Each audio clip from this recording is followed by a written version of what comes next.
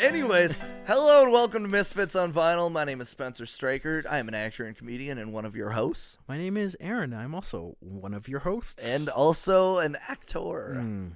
A thespian of stage and screen. Yes, I've been in many productions. Many productions. Seen by not as many people. I think I've been in more productions than people have actually seen them. You know what, though? You were in Metamorphoses. Yeah.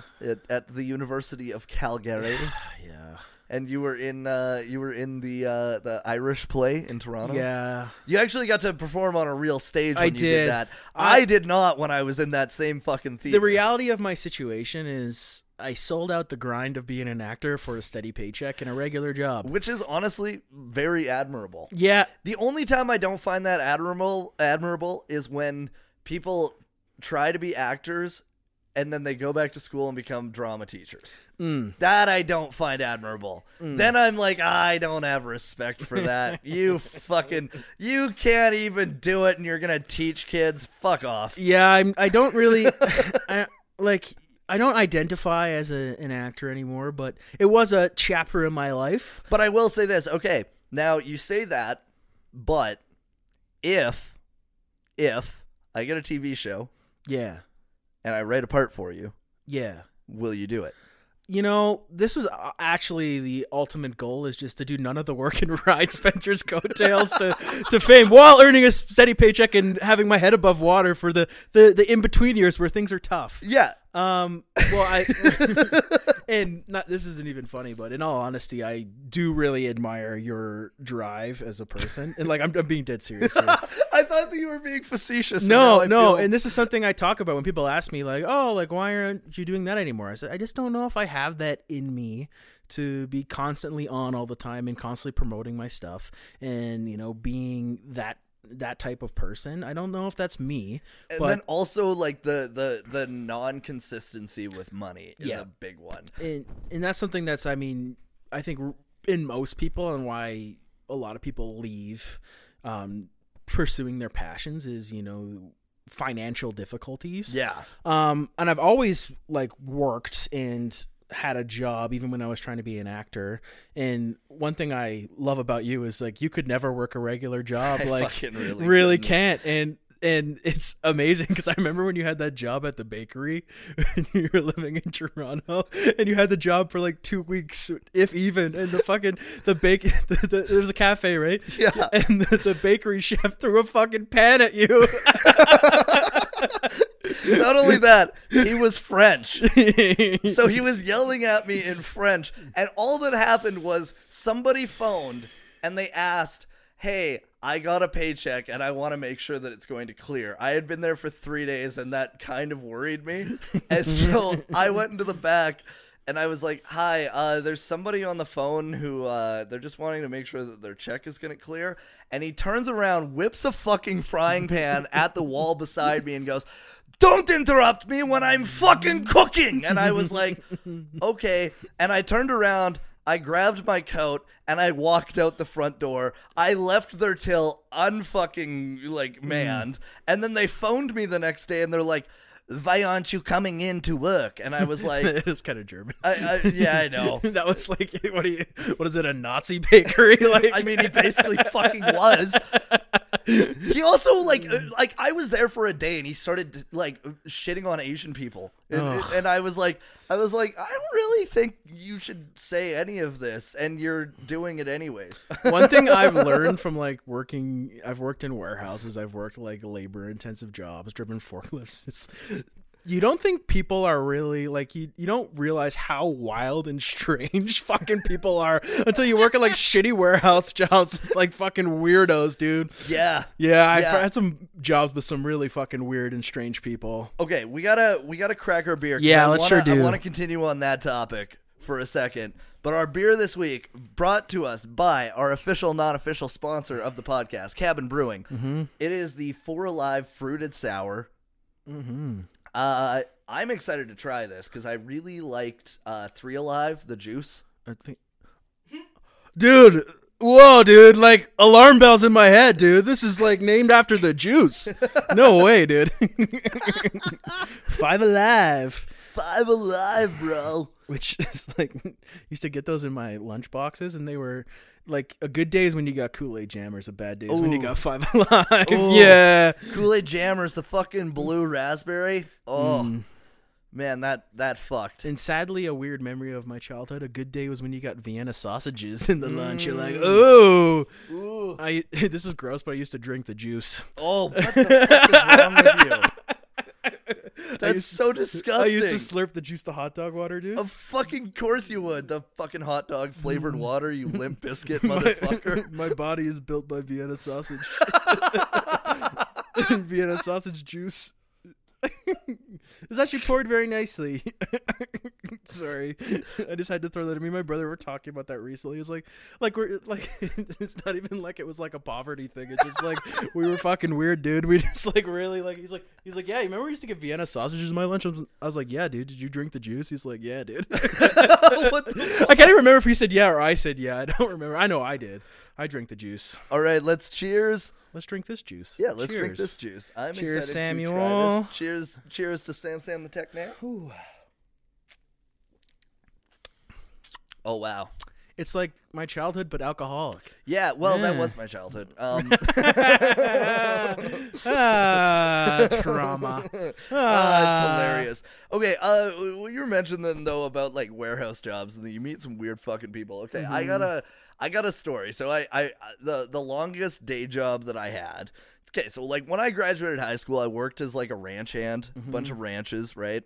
I was not the fucking best at that either. I knew what I was doing. I just really didn't like mornings. And if there's one thing that farmers and ranchers like, it's getting up at the ass crack of dawn. Yep.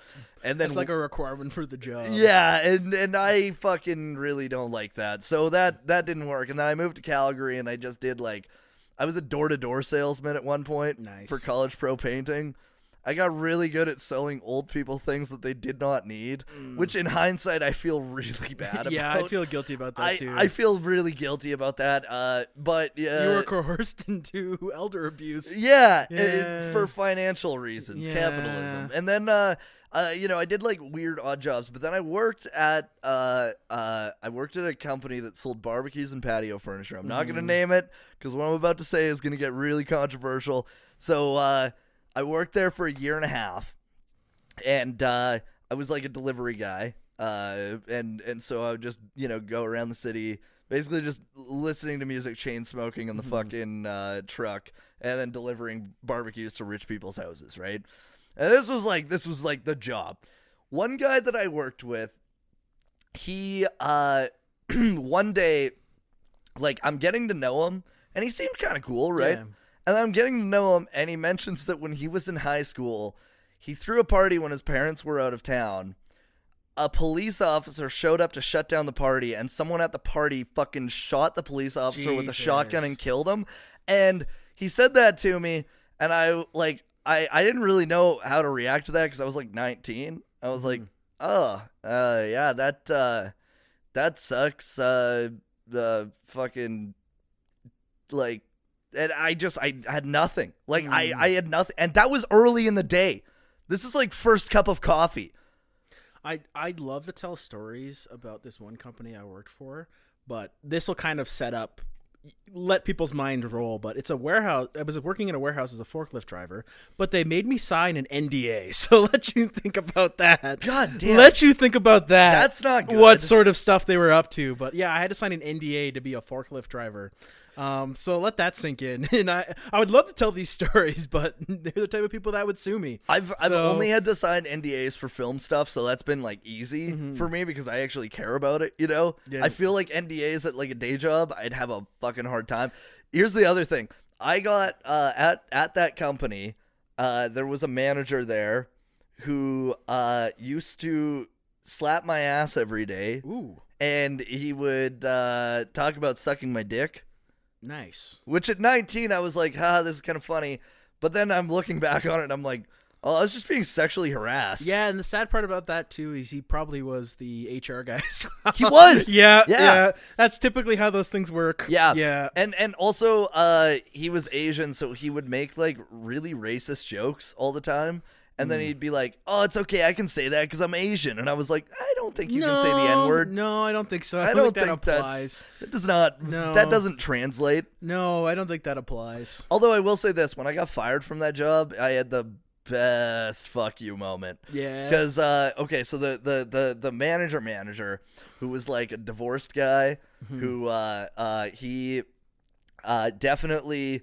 Like, you know, he only got to see his kids on weekends. Definitely wanted to do something else with his life. Worked his way up in this company to become a manager. Wait, you're telling me it wasn't his dream to be a manager of a barbecue company? Yeah, surprising, right? Oh, dude. Like, who would have fucking thought? That was my dream before I wanted to be an actor. See, I've given up on 2 dreams. I'm just really a quitter, actually. I sold myself out twice, yeah.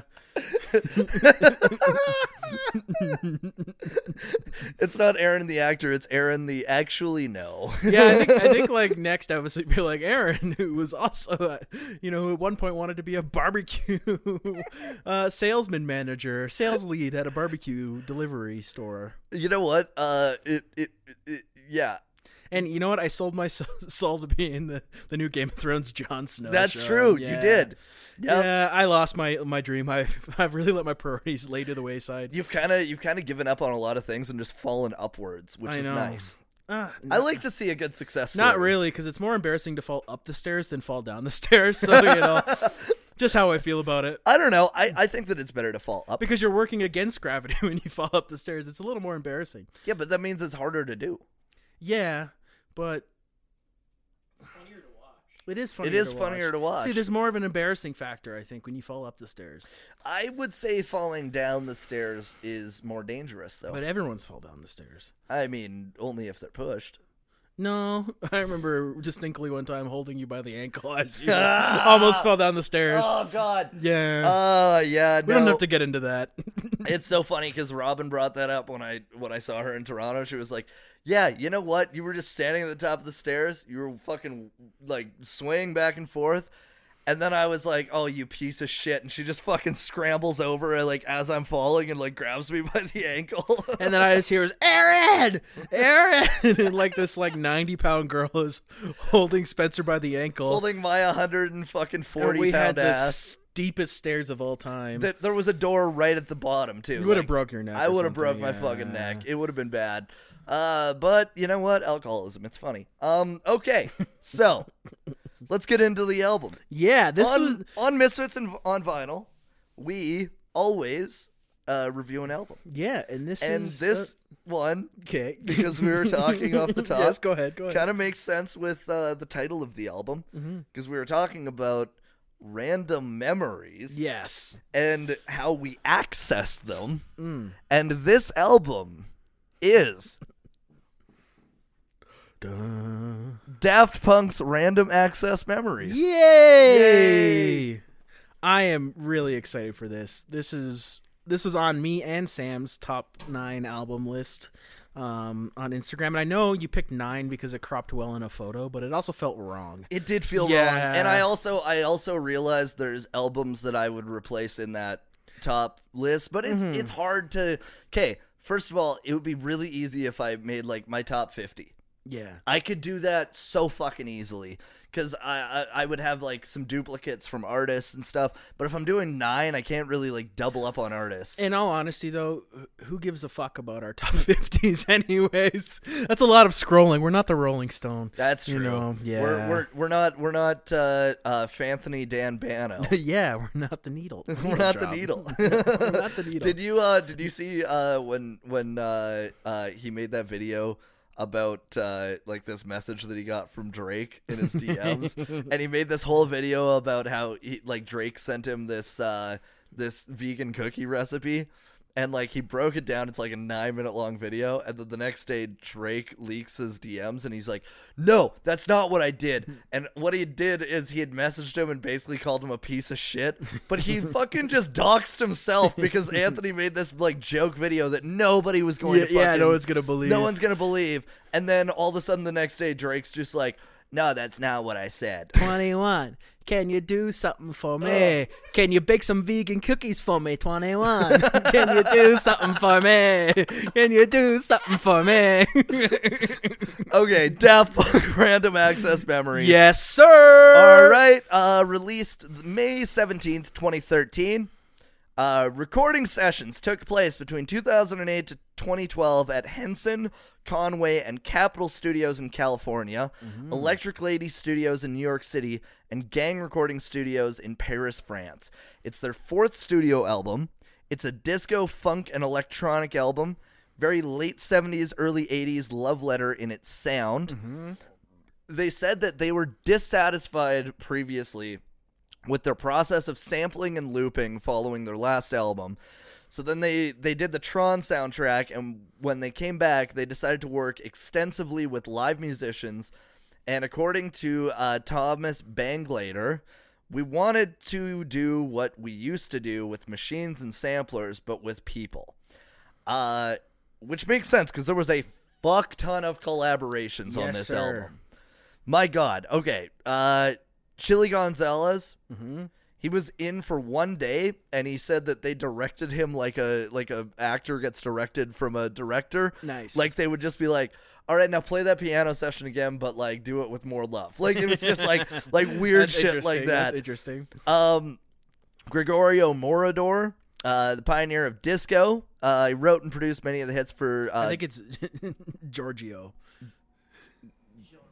Giorgio, yeah. Gregorio? No, it's not Gregorio. Gregorio? Giorgio. Giorgio. Marauder, I believe. Marauder. Yeah, you really butchered that. I don't know how you spelt it in the thing, but it's Giorgio Marauder. Giorgio Marauder. He's Italian. Giorgio. Grigori is like the USSR vibes. Yeah. Giorgio Marauder. Yeah, there you go. Usually I'm bad with names. But I know, I fucked this Giorgio, one up really bad. you really massacred that, I really dude. fucking butchered that. Yeah. Oh, Jesus Christ. That was bad, yeah. That was really bad. That's okay, I forgive you. Giorgio Marauder. Super influential disco guy. Italo disco is kind of what he's known for. He's also collaborated on a ton of tracks. I kind of wrote a little section about this. So he's famous for, obviously, he's done some music composing, which I know you'll touch on. Movie composing, sorry. I know you'll touch on. And but he's made a ton of Italo disco songs. He's worked a lot with like Donna Summers as well. And he's done some noticeable tracks. Like he helped write the Flashdance song. Yeah. And he... What a feeling. Dun, dun, dun, dun, dun, dun. Please believe me. Dun, dun, dun, dun, dun, dun. Can't have it all, I'm dancing for my life. Whoa, take your passion. Do, do.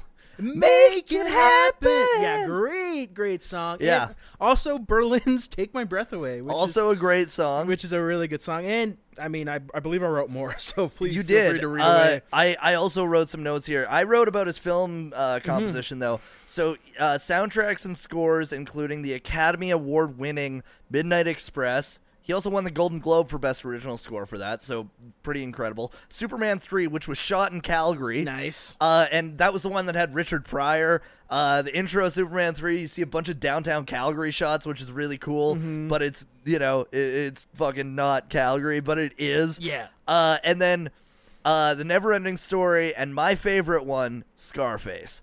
Scarface, the soundtrack to Scarface is fucking incredible. And the opening too, man. It's really good. Yeah. Oh, and like, okay, like other parts of it, like the fucking chainsaw scene. Holy shit, that's scored beautifully. Hi, Siobhan. Hello. Yeah, so actually, funny enough, I showed Siobhan the Scarface scene where the chainsaw scene because I was like, "You've never seen this?" And I was like, I just cut to that scene because I'm like, you don't need to see the whole movie. It's like 3 hours long, but you need to see this fucking scene and like the tension that it builds. and like, oh god, just so goddamn Also, good. shout out to Brian De Palma. Yeah, I like Brian De Palma. I like Brian De Palma too. Mm-hmm. Okay, so moving on from Did I write anything Giorgio else notable Moroder. in there? I'm trying to think of any other artists I shouted out he worked with. well, Nile Rodgers. Oh, that's the next one. Yeah, he was on guitar. Of the group Chic Disco Legends. Yeah, the Chic. Just Chic. They're disco legends. Sorry, my note taking is very Of the difficult group to read. Chic Disco Legends. Just Chic. I'm Sorry. highlighting this right now. Of the group Chic Disco Legends. Anyways, he's of Chic. They do the song Le Freak. So she can also Good Times, which is one of the most sampled songs of all time. It's in Rapper's Delight by the Sugar Hill Gang. I know recently Say So, Doja Cat. It's in a Beastie Boys song, Triple Trouble, I believe. Mm-hmm. And it was also sampled by Daft Punk in Around the World. So there you go. A little tie full into that. circle. Full circle. He also played guitar on David Bowie's Let's Dance. Yep. Worked with Madonna, Duran Duran, INXS, Mick Jagger, Stevie Ray Vaughan, Lady Gaga. Fuck, that's crazy. He helped write Like a Virgin. Ooh. I think I added a little more about that if you want to read through that. Yeah. He helped write We Are Family for Sister Sledge. Mm-hmm. I'm Coming Out and Upside Down for Diana Ross. You wrote Diane to Ross. Sorry. What the hell? I was typing this on my phone. I have fat fingers. and like a Virgin. And he helped Right. write and record Ram. Random Access Memories. While he was dealing with prostate cancer. Oh. This is something I had put in. Yeah, I learned. So he had prostate cancer throughout the recording process of this album, and he's cancer-free now. He was cancer-free in 2013. Hey. So that's something I just added a little bit. Cancer-free since 13. Yeah, there you go. All right. And then Paul Williams, vocals and lyrics. Julian Casablancas of The Strokes. Yeah, lead singer of The Strokes. He also produced this album as well. Fuck, that's cool. Panda Bear of Animal Collective. Yep. And then Pharrell Williams. Of course. Which I mean, like, there's a lot to talk about with Pharrell. I feel like we could do a whole episode on the Pharrell. Neptunes nerd. Yeah. He's a super influential artist. And The Voice. Yeah, The Voice. Yeah, that's just real big. Not only he's a influential rapper, singer, but he's also a really influential producer. Yeah. He's had his hand on tons of popular music within the past. He's one of those artists that has his iron in a lot of fires. Yeah. And he's really good at keeping them all consistently lit. And when this album came out, this was kind of, I'd say, his real big peak. Mm-hmm. He was all over the place in this period in time. Not all great stuff like Blurred Lines you can kind of forget about. But his other, musical contributions, he kind of peaked at this point in time, and he was everywhere. I actually have a story about Robin Thicke. Yeah. Okay, and this is a personal connection. Oh, really? Okay, so my family used to have a place in Hawaii that we would go to every year, like before my parents got divorced.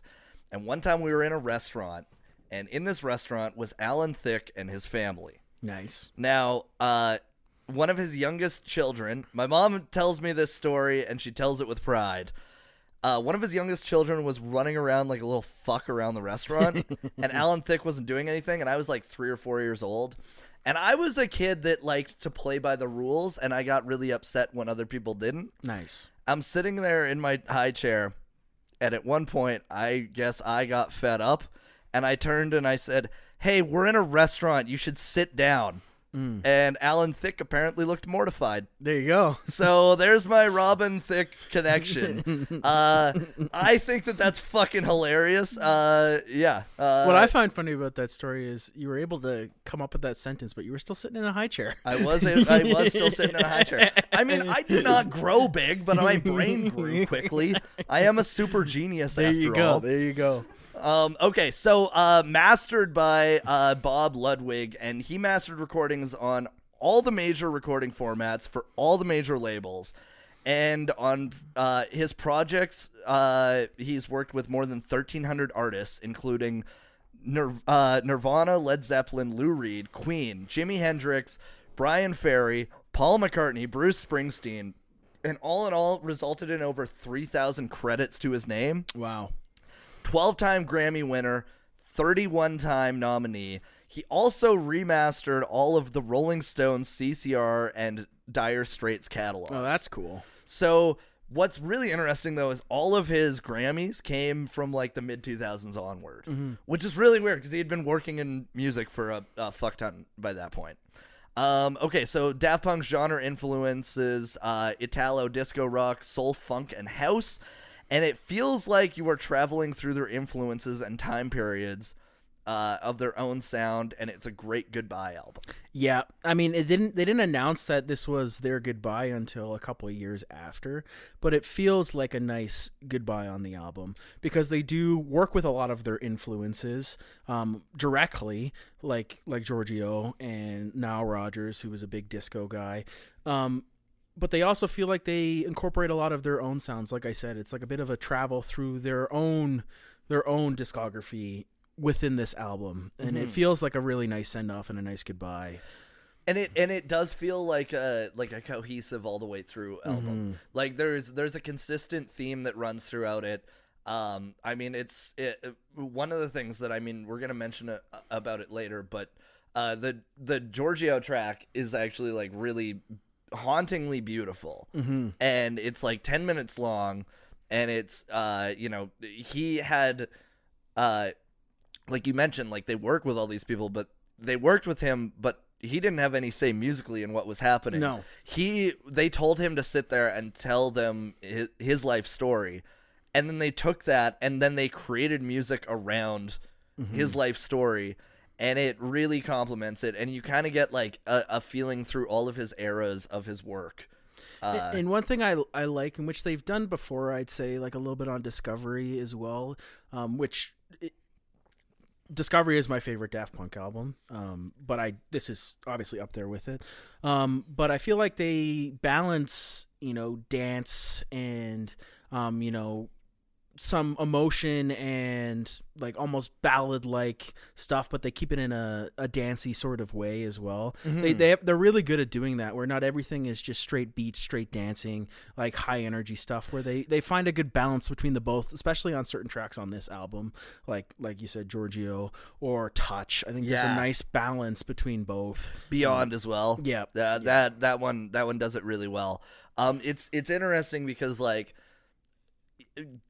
Get Lucky, I will say, is like, it's kind of unfortunate that was the single that everybody fucking knew about. In all honesty, it's probably my least favorite song on the album. I would also agree. I don't think that it's very good. I think that it's like it is the one that sounds the most like their OG shit, in a way, but it was like, I remember, because like this album came out when I graduated high school, so I have a lot of memories specifically with Get Lucky playing at parties my first summer out of high school, and that didn't stop for 2 fucking years afterwards. It was certainly beat to death. I wouldn't say it's a bad song, but I think it was certainly beat to death with radio play.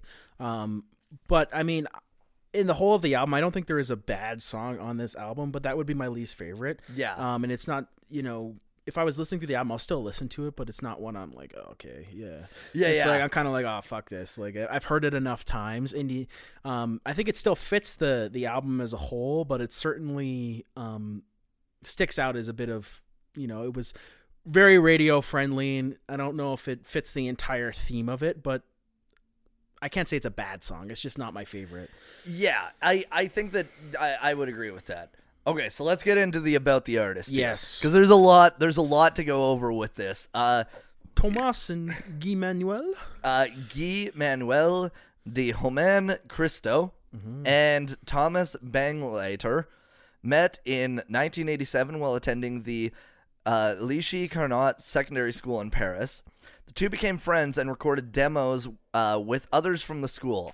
In 1992, they formed the guitar group Darlin, with Thomas on bass and Guy on the guitar, and guitarist and drummer Laurent Brankowitz. The trio named themselves after the Beach Boys song Darling, which they covered along with an original composition. They disbanded after 6 months, after playing 2 gigs and recording 4 songs. In September of 93, they attended a rave where they met Stuart McMillan of Slam, co-founder of the Scottish label Soma Quality Records. The demo tape given to McMillan at the rave formed the basis for Daft Punk's debut single, The New Wave, a limited release in 1994. Now, they returned to the studio in May of 1995 to record Defunk. It became their first commercially successful single, and the music video for this was directed by Academy Award winner and Jackass co-creator Spike Jonze. There you go, and they're wearing like the big dog heads in it. It's a good music video. It's a good music video, and also like it's funny because that was around the time when Spike Jonze had went from because he was a editor of a BMX magazine, and he was also a BMX rider himself. Then he became like a skateboard video fucking phenom. The Blind video.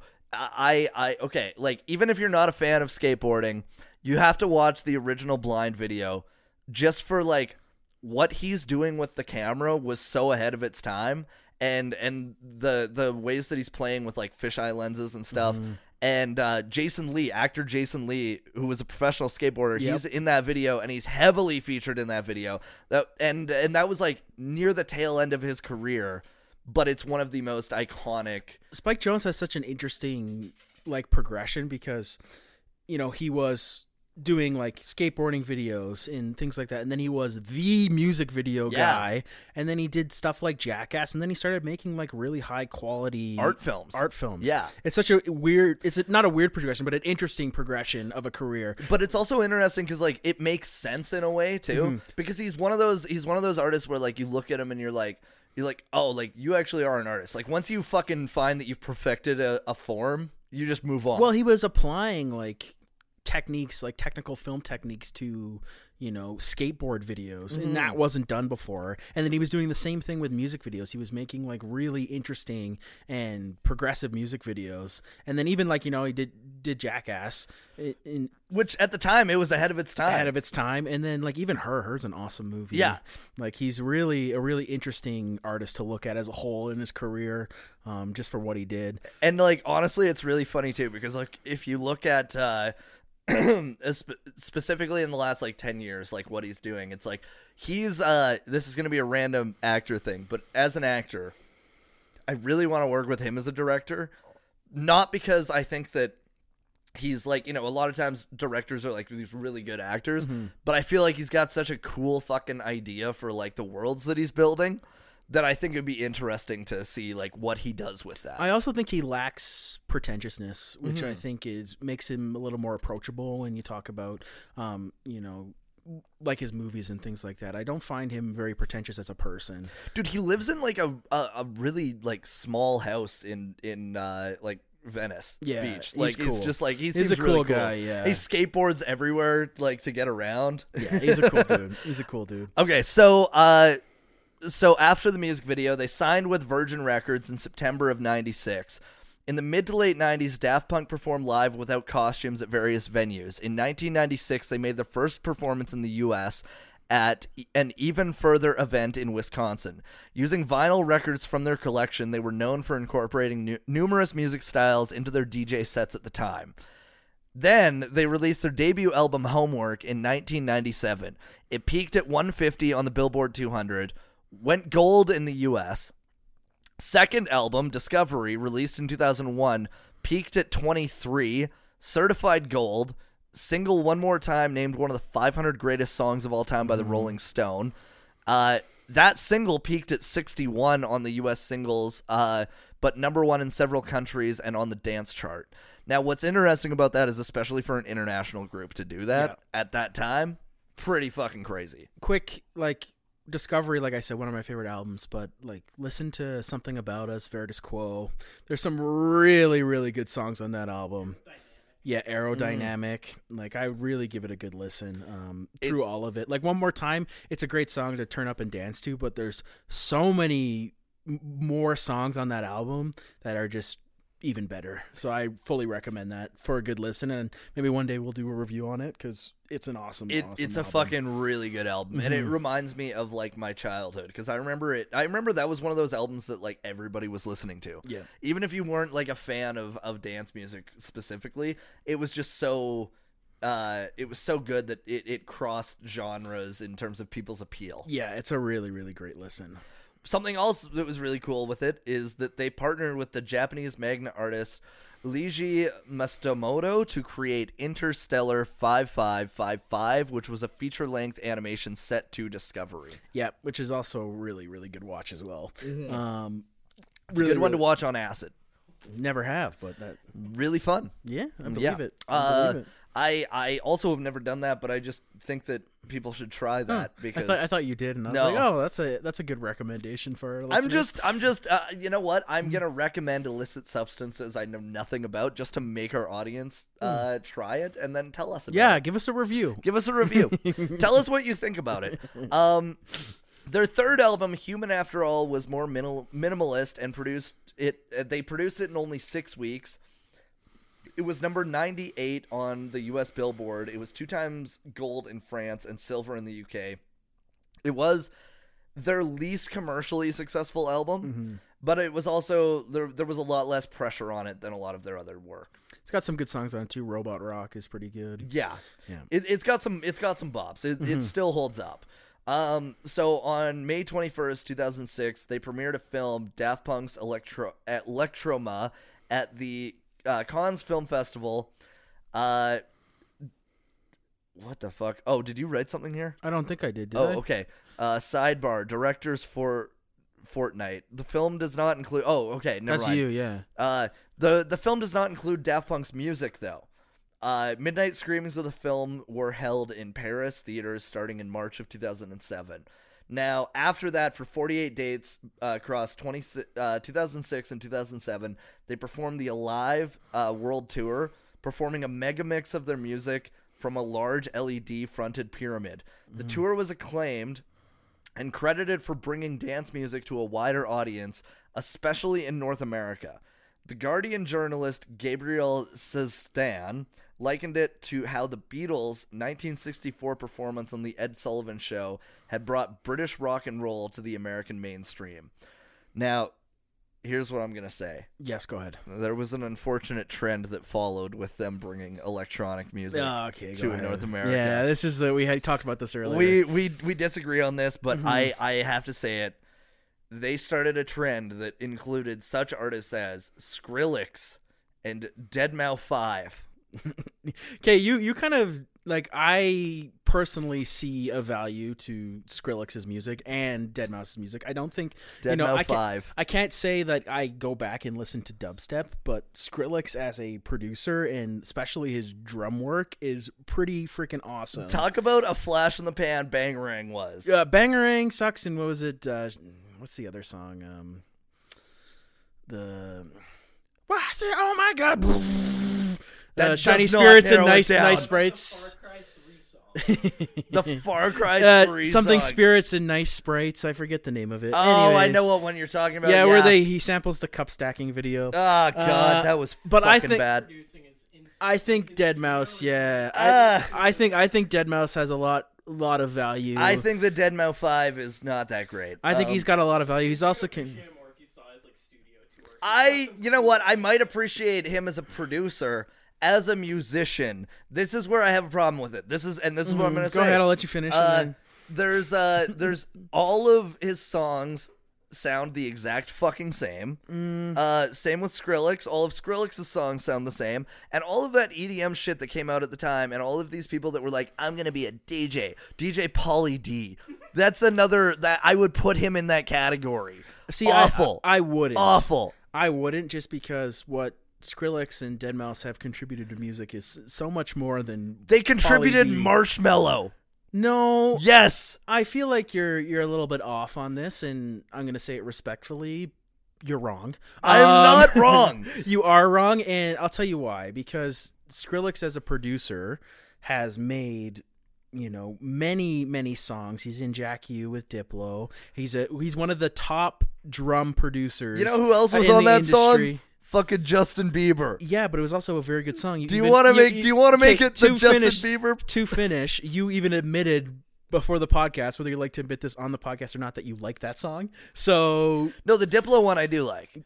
Yeah, that's Jack U with Justin Bieber. That's Skrillex and Diplo together is Jack U. I thought that was Where Are You Now? Yeah, that's with them, and they made another song together as well. Oh, okay. Skrillex is I wouldn't say his music and his dubstep stuff. I can't say I'm a fan of dubstep, but his actual contribution to music is much better. See, but that's what I'm saying. It's like dubstep as a genre. And then Deadmau5 is also a very influential DJ and producer. I can't say you could even put him in dubstep because he never made dubstep. He's not really that. You say but you're wrong. He's never made a dubstep song. That's not his style of dance music. You don't have to like them, but you can't say that they were a terrible trend because they both made. You know what? fantastic... I can say that because you said that CKY was fucking generic. I can absolutely say that. Yeah, but I have to defend this now. I'm coming back to this. That's how I felt about their music, but I didn't state it as a fact that they were on par with Pauly D. What am I doing? I am saying that I feel that dubstep and Skrillex and Deadmau5 are generic and overrated. No, but that's not what you said. You said it was a terrible trend, and But I'm going back on my word, and that's what I'm allowed to do. We can leave it at this. I don't think it led to a. I don't think this album in general, but I think Daft Punk's popularity certainly led to more dance music incorporated in pop music. I wouldn't say that it's led to a terrible outcome. I think there's certainly terrible DJs in the world, but I don't think the ones that you highlighted were really the ones to highlight. Like I would highlight like more like the Chainsmokers or something like that. But see, Skrillex. I like the Chainsmokers. Yeah, well, now you're just discrediting yourself as a music reviewer on our podcast. Closer is a fucking great bop. That honestly. That took about 4 years off my life. That conversation. Because I respect your opinion when you say things that are respectable, which those weren't. I'm sorry, but okay. Let's just get back to the topic at hand. I'm going to have an aneurysm. Here's what I'll say. They started. They did not start the trend, but because they were so good and they made dance music popular, a lot of bad came out of that. But I can't say they're the only people to make dance music popular. No, but they were the ones that made it bigger in North America. Yeah, that I can agree. Because like there was a huge dance music scene in Europe, like way before that, and also in Asia at the time. So it literally is just that they brought it to America, and North Americans are really fucking bad at taking things. Well, I think like the late 90s stuff, them and Fatboy Slim and a couple other DJs certainly brought it more to the mainstream. I can agree with that. Yeah. Fatboy Slim fucks. I like fuck. Okay, there you go. Finally, a good opinion. You know Jesus. what? I got a few good opinions. I had to beat that one out of you. Let's move on from this conversation now you know how my dad because feels. I'm getting a headache. So, Daft Punk's performance in Paris was released as their second live album, Alive, 2007, on November 19th. And in 2009, they won the Grammy Awards for Alive 2007 and its single, Harder, Better, Faster, Stronger. Now, after Daft Punk made an appearance at the 50th Grammy Awards the year prior with rapper Kanye West to perform a reworked version of Stronger on stage at the Staples Center in Los Angeles. And it was their first ever televised appearance or performance. Nice. Which is pretty cool. Then they fucked off and made the Tron soundtrack, which is honestly the best part of that movie. Yeah, I would agree with that too. That's a really good soundtrack. It's super fucking good, and they scored it, they arranged it, but it was orchestrated by Joseph Trapanese, which is a really interesting last name. That's a great name. Yeah. Come from a line of trapeze artists. I am Trapanese. Yeah. I don't know if you guys heard that, but Trapanese is a style of Japanese trap music. Oh, that's so good. That's actually very funny. That's that so was funny. Good. That was good. That was the clip of the fucking episode. Okay. Trapanese. Make that, Katy Perry. Okay. Okay, so the band collaborated with him for 2 years on the score, from pre-production to completion. The score contains a feature of an 85-piece orchestra recorded at AIR Lyndhurst Studio in London. And then Joseph Kaninsky, the director of the film, referred to the score as a mixture of orchestral and electronic elements. Yeah, that was the best part of that movie. It was not... the original Tron is, like, cool for what it was at the time. And then Tron Legacy was just a bad film. Yeah. But the music was so good. And they made an appearance in that movie as themselves, which is also kind of cool. Like, breaking the fourth wall a bit on that. Okay, so in 2010, they were admitted to the Ordre des Arts et des Lettres, which is a order of merit in France. Now, let's get to notable tracks and singles. Mm-hmm. We already talked about it. Get Lucky. Played a lot. Yep. A lot of play on Get Lucky, let me tell ya. Mm-hmm. Too much. I like Lose Yourself to Dance quite a bit as well. I like that. Instant Crush is also a really great single. Give Life Back to Music is Give fucking... Life Back to Music, oh, yeah. Oh, so good. I really think, like, as an album, it's honestly, like... It's better as an album than it is if you're just like the singles are good, but like the songs themselves are good. But I highly recommend people actually listen to it as an album. Yeah, listen to it as a whole. Like, even, I guess one single that's always stood out to me, I listen to quite a bit, is Touch. Mm-hmm. I just really like the little ramp up. It starts so slow with him singing, and then it just shoots out like a rocket, dude. Like, I remember you showed me that when we lived in Toronto. Yeah, I was like, dude, it's like, it's just like feels like you're like in space. I don't know how to describe it. Like, it's like space funk. Yeah, it's very spacey. Yeah, it's really cool, man. Like, a really good listen. And the fact that, like, even like, not that Paul Williams is a bad singer, he just has a style of voice you wouldn't expect on a dance song. Like, mostly, dance music, it's a real sharp voice. It's usually auto-tune. There's some of their songs have auto-tune voices on it, but it's like just like really gruff and real, and I think it really adds quite a bit to the song. Yeah, and especially because like if you're looking at the songs where they are singing on it, mm-hmm. It's very different. Like it stands out. Well, even like Instant Crush, like Julian Casablancas is a great singer, but he still is laced in autotune on that song. Mm-hmm. So it's a bit of a change up on their regular song, and then even like we've talked about a couple times, but Giorgio by Marauder, the fact that he's just talking and saying a monologue, it's such a cool concept. It is a cool concept. Like, it's not something I'd like break out at a party, but listening to it on your own, it's a very cool concept. I mean, I'd break it out at a party. I probably would. Christ, you're scaring all the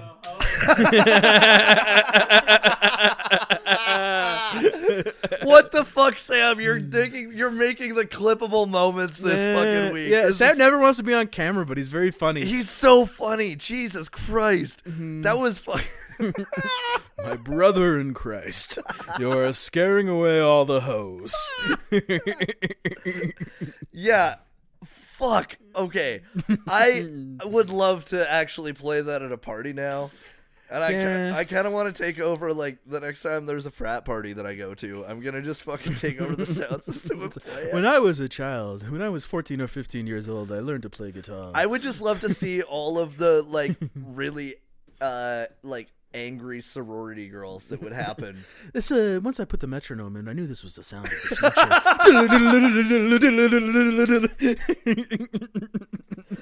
I think the thing is, when you're making music, you have to find the layers to it and then place them together in a way that makes sense, like a cake, and then people would just be like, "What the fuck is happening?" You sound so much like Gregorio. Gregorio. Giorgio. All right, let's move on to the reception. Mm-hmm. Okay, so Random Access Memories became Daft Punk's first and only album to top the U.S. Billboard 200, and it debuted there. Mm-hmm. It debuted at number 1 basically across the world, which is pretty fucking impressive. Yeah. Thriller did not do that. It's I mean, we'll talk about it too, but I mean, tons and tons of great reviews. The Grammys, yeah, like won 3 Grammys, like really, it won really 5. 5. Oh, 5. It won 5. It won Record of the Year, Album of the Year, Best Pop Duo Group Performance, mm-hmm. Best Electronic or Dance Album, and Best Engineered Album Non-Classical. Not that it's that big of an achievement, because this was the year that Macklemore's The Heist beat Kendrick Lamar's album for album of the year, beat Good Kid, Mad City for album of the year.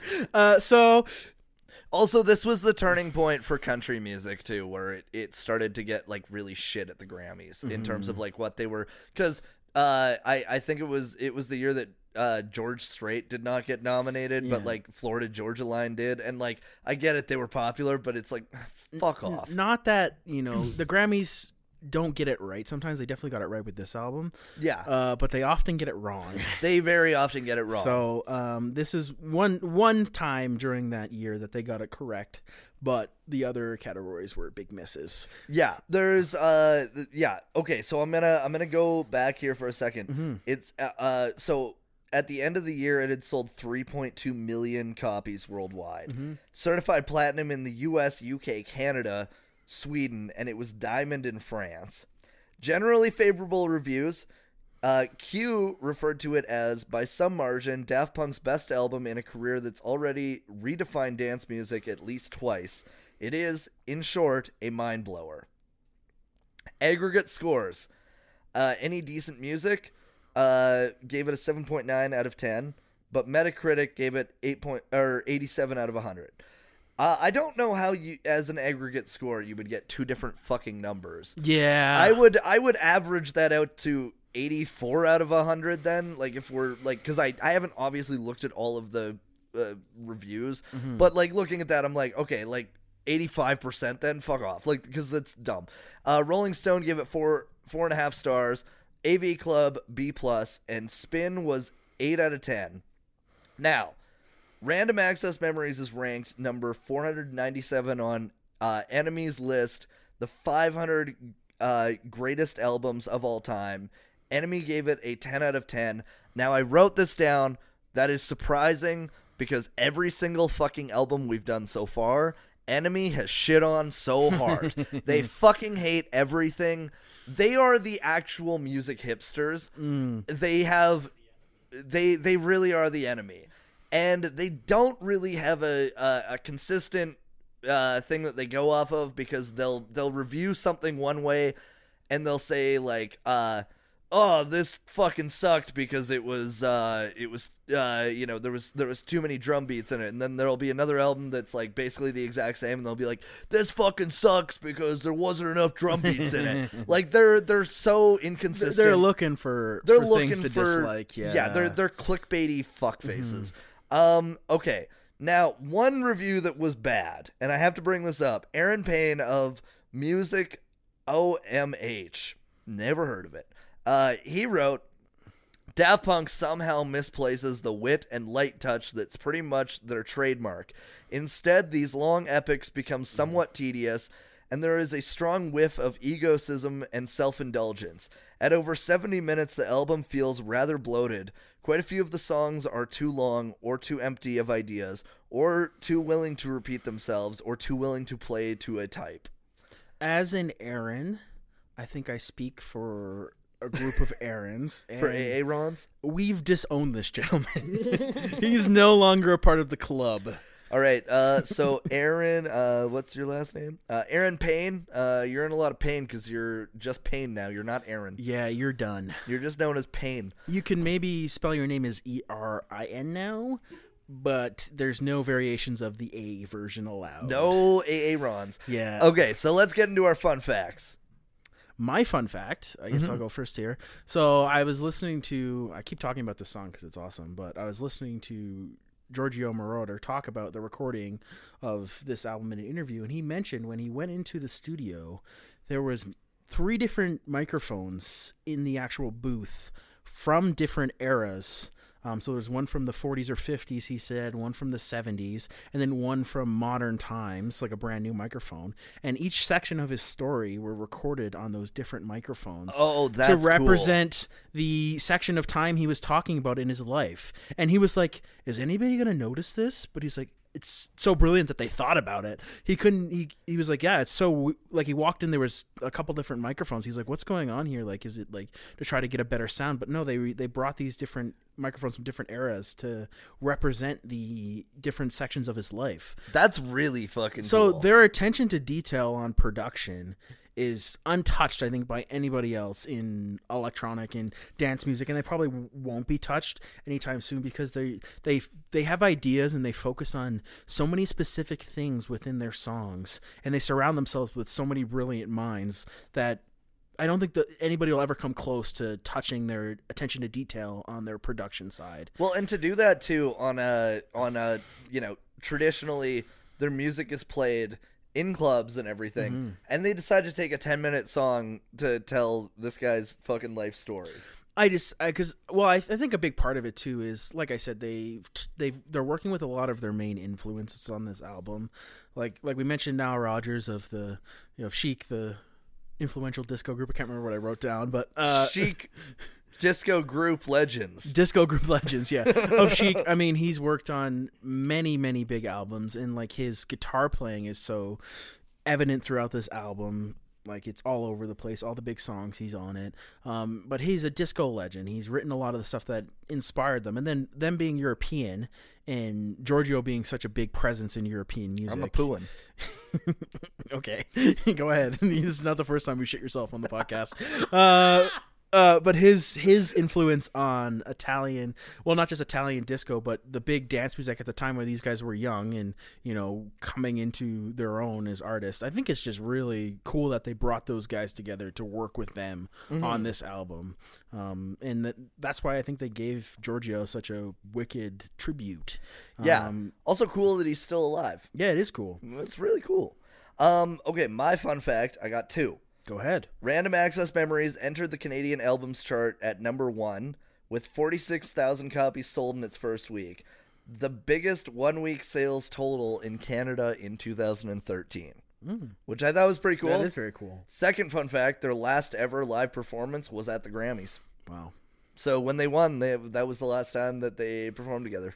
And I guess I have the other fun fact, too. Like, they both have released, we were talking about this earlier, they both have released music, like Thomas and Guy Manuel have released music on their own, but it's not overly popular. Like, I was looking more into Thomas's stuff, but his stuff has got like a couple thousand views on YouTube, but he was recently spotted in a Lil Nas X TikTok in the background working on a song with Lil Nas X. So he might be coming back and doing some producing and making some music on his own for more mainstream audiences, because a lot of his stuff in the his solo stuff is very specific, certain types of dance music, but listening to them both separately too, it kind of is interesting because Thomas feels like more like the drive, the dance part of Daft Punk, listening to his solo stuff, where Guy Manuel is more of like the soul. It's a really interesting when you listen to their individual music, you can see when they came together why it worked so good,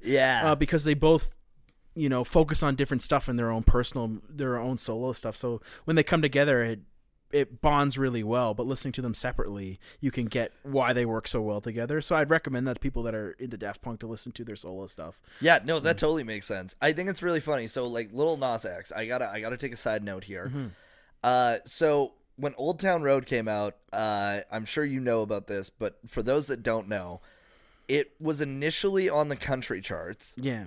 And then Billboard and like the Recording Academy and all of these places, they were like, that's not a country song. So they took it off the fucking country charts. So he literally just contacted Billy Ray Cyrus and was like, hey, do you want to do the chorus? And then put it back on the country charts. Now, what's really funny about that, looking at what was on the country charts at the time, it was a lot of that like really bad new country hip hop where it's like, what do they call bro country? Bro country. Yeah, I hate bro country. Like what's his name? There's one guy, Sam something. Sam Hunt. Yeah. And then there's Florida Georgia Line. Morgan Wallen. Yeah, they're all like bro Thomas country. Rhett. Like they're all really bad. They're the okay, bit of good news. Florida Georgia Line broke up last week. Oh, jeez, thank God. I gotta say that's something for the snaps, because, and I'm saying this, we're both Sturgill Simpson fans. So in 2017, he got snubbed at the Country Music Awards, and so what he did is he went and stood outside the Country Music Awards, like the arena that it was being held in, and he busked while people were going That's in. cool. And the whole time he was like, yeah, I really hope Chris Stapleton wins. He's the only real country artist in there. And that's all he did. It's the most badass thing that he could have done. Well, just like even like I am a fan of country music, just the way country is now, it's like the snap beats, everything sounds so similar. I feel like it's in a transition, but it's not a good one. It's not a good one, and there are some really good new country artists that are coming up. Casey Musgraves is great. Amazing. Coulter Wall is fucking Stapleton's phenomenal. good. Stapleton, Sturgill Simpson. You've got like yeah. Like there's so many good artists. Winchester 49. They're kind of like more southern rock, but they would fall into country. Mm-hmm. There's a lot of artists like that I think need to get more of the spotlight. Yeah, because they're more traditional to the genre. I just think as a genre in a whole, like if I listen to country radio, I won't enjoy it, but if I listen to country on my Spotify, I enjoy it so much more. And it's not even just listening to old country stuff. Just certain artists now, the stuff that's getting radio play, it's like a weird country pop mix mash, and it really doesn't do anything for me like at all. And I will say that there's like, it's weird because there's I would say up until the 90s, each decade had a very distinct sound.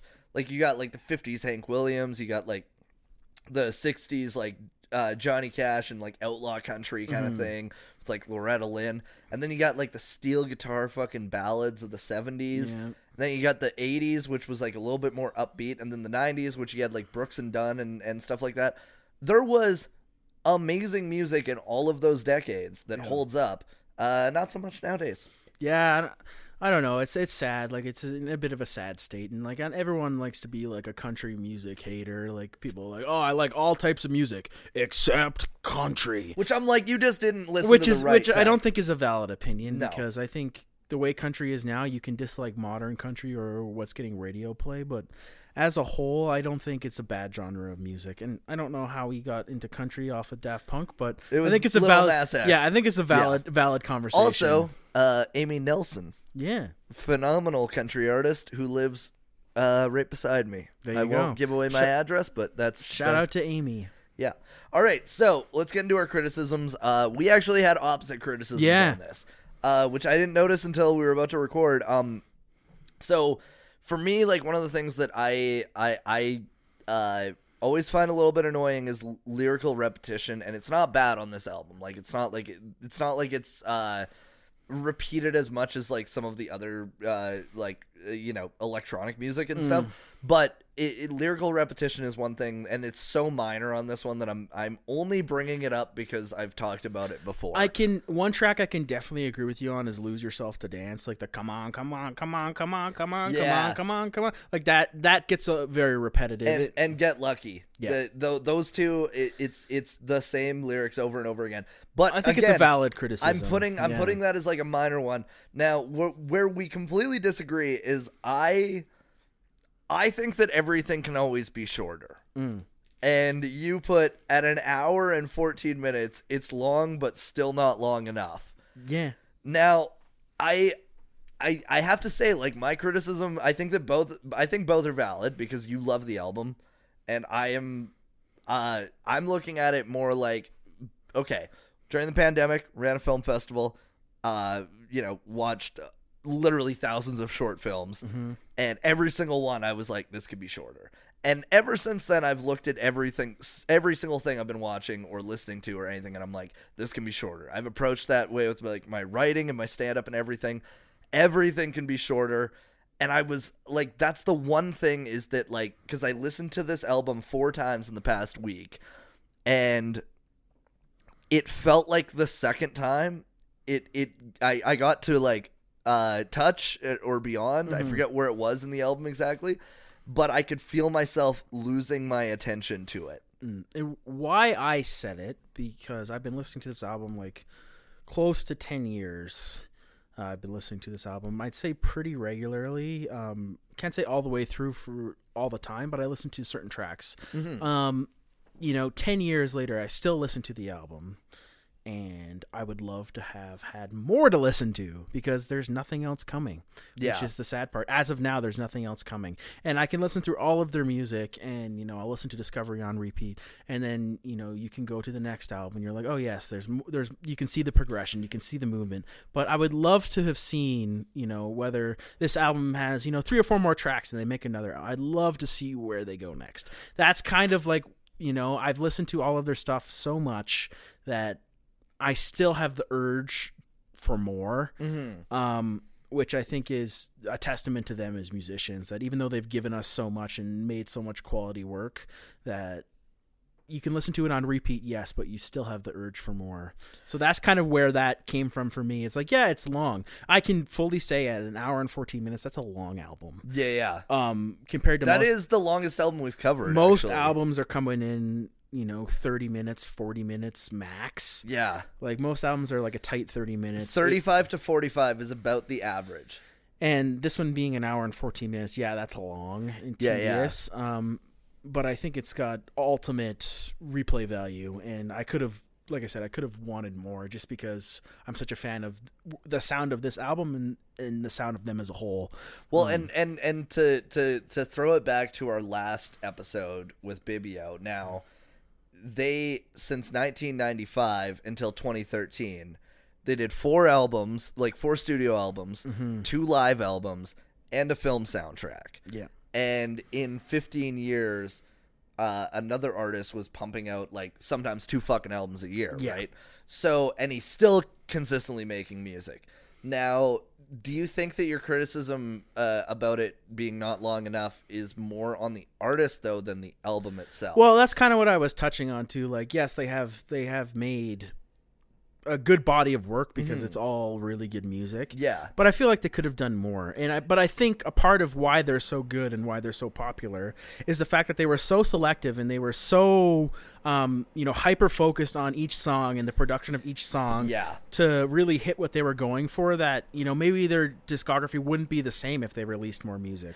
If they pumped it out in faster amounts of time. Like, this album was recorded over like 4 years. And it was also almost 10 years after their last album had come out. Yeah. Like because they took time between when they started recording this. They did the Tron soundtrack, which again was different from their fucking album before that. Yeah. And very different from this. So I think that a part of it is probably that it's like they did take a lot of time to create stuff, right? I think like a lot of artists maybe pump shit out all the time. And it might be good, but it's like it's not great. Yeah, and that's the difference, right? And I think they also spend a lot of time on some of their side projects as well, like doing the movie, doing Interstellar 555, and doing like their tours are very elaborate. It's not like just something you just go up and they go on stage. It's all very thought through. So I think they did, like, as an artist as a whole, I think they've have a great body of work, and everything is very well thought through, but I just wish there was more.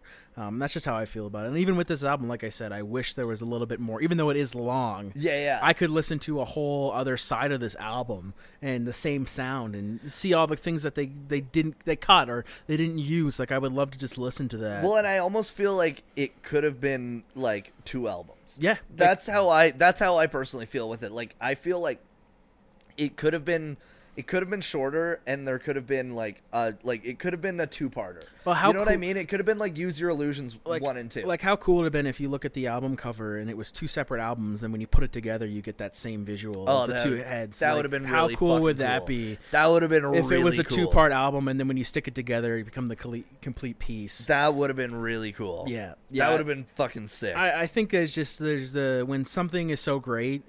I'm a big fan, but if something's so great, you're always wanting more, even though it's been great. You know, like how many times you see a movie and you're like, oh, this movie's so great, I could sit down and watch it. Sometimes I watch a movie and I literally sit down and I watch it again. Because I can't get enough of it. And so that's how I feel about it too. It's like a great movie. I want to sit down and watch it again, listen to it again, listen to it again, listen to it again. But the difference between a movie and I guess this is a movie you discover more things as you watch it. But I would say you do that with I guess music you would too, yeah. Yeah. Like, I guess that's fair. I would say, like, I mean, now I think I've probably heard it all through enough where there's not anything new I'd hear, but Yeah, but I think it's funny because like even songs that I've been listening to for a long time, I'll hear things that like maybe I wasn't like paying attention to the first. You know, Yeah, you're right. times. That was a bad analogy on my part. We both had bad takes this episode. We've both had fucking terrible takes. Should we get into the let's review? get into the review. Okay, so every episode we review on technical element, musical element, lyrics, reception, album art, and does it hold up? Technical element, it's got to be high. I mean, like it's technically it's mixed well. I mean, it fucking won the Grammy for engineered album. Yeah. I would probably give it like an 8 out of 10 on technical element. I won't give it 10. I don't like throwing around 10, so I'll give it a 9.5. I'll get pretty close. So we're at like 8.75 right now. Musical element, I'd probably give it like a fucking 8.5. I'm gonna go 9 with that. 9? Yeah, because I like the blends of sound they give, and I like like I said before, their direct callbacks to their influences is really, I think, really well done. Mm-hmm. Okay, so we're still at 8.75. Lyrics, I would drop it a little, but not too much. The Giorgio track bumps it up a ton for me. Mm-hmm. But it is the sometimes repetition of the lyrics, so I would honestly say 6.5 out of 10. I can meet you with there on that because it's not an album for the lyrics either. Yeah. So I could certainly meet you at a 6.5. That's fine with me. Yeah. Like it's not an album. It's not a lyric based album, so you're not focusing on the lyrics. Yeah. Per So se. so we're at 7.75 right now. Reception, I mean, it was fucking 10. So you can't gotta give that 10s. Yeah. So we're at 8 again. Album art, I'd probably give it a 7 out of 10. It's good, it's iconic, but it's like I don't know how to describe it. It's like if I saw that at a record store, if I didn't know Daft Punk, I don't know how inclined I'd be to pick it up. Did you see the inside of it? I did see the inside of it. So I don't want to lose any records this time around. Oh, this time you're gonna be careful. Yeah. I would rate it much higher. I would probably give it like an 8.5 or a 9. It's truly iconic, and actually I saw something the other day, which shout out to Etsy, but they had the robot heads but for planters of plants, and it was really cool. Oh, that's cool. It was really cool, so I probably will be buying those for myself. So I give it higher. I'm gonna go a 9. Okay, so we're at 7.75. Does it hold up? I would say yes. Absolutely. All right, so 7.75 out of 10. Can we make it 8? 8 sounds better. Because I don't know if I think it deserves an 8. I don't know if your math is like, because it's been at a 7. Like, I think an 8. I gotta give it an 8. I will put it out there. Technical element, just for the microphone thing for Giorgio, it's a 10 out of 10 on technical. Like they put so much. Okay, I'll give you an 8, but you're not getting 10 out of 10 on technical. We'll give it an 8. I think We'll give it an I think 8. an 8 is an honest review. We'll give it an 8. I'm coming in for my one time. It's an 8. Okay, think it's that's an 8. your 1 though. You only get 1. And if you do it again, I'm hitting you with the newspaper on the fucking nose. Back in the closet. Back in the goddamn closet. Back in the closet, tech boy. You get 1. But I agree with Sam. I think it's an 8. I think No, it's I think it's an 8. I think that's fair. Yeah, that was good. that was fun. That was fun. I got a little serious this episode because I'm passionate about it. No, I get that. I'm also passionate about I still love you. I still love you too, even though you don't like CKY. Thank you guys for listening. Anal contusions. Thank you for listening to this episode of Misfits on Vinyl, hosted by Spencer Streikert and me, Aaron Walsh, and of course produced by Sam the Tech Man, Sam Lindsay. If you like us, please rate us, subscribe to us, share us. Our socials are Misfits on Vinyl Podcast on Instagram and TikTok. If you want to send us an email with any suggestions or criticisms, we love that shit, so send it away. It's misfitsonvinyl@gmail.com. We love you guys. Thank you.